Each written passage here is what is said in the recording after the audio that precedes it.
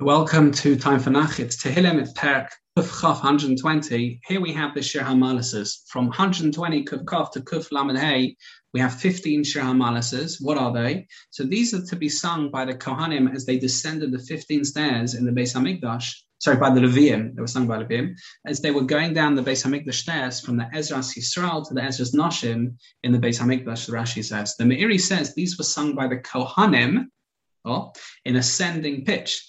Or they were composed, says Rashi, to stop the mass flood that David HaMelech was facing, as the Gemara Sukkah speaks about when he dug too deep. Let's put it like that.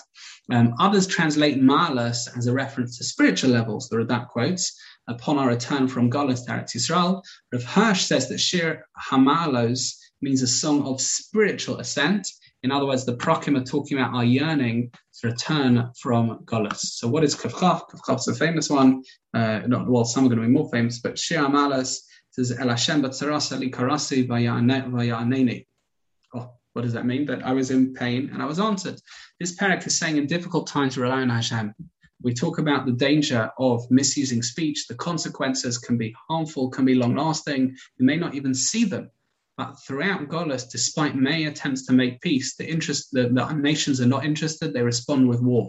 This is saying be very, very careful about consequences. Sometimes you'll see them, sometimes you won't. Sometimes you rely on certain after effects or consequences, and other people who aren't on the same page as you may not agree with you. That is Perek Kuf Chaf of Sefer Tehillim.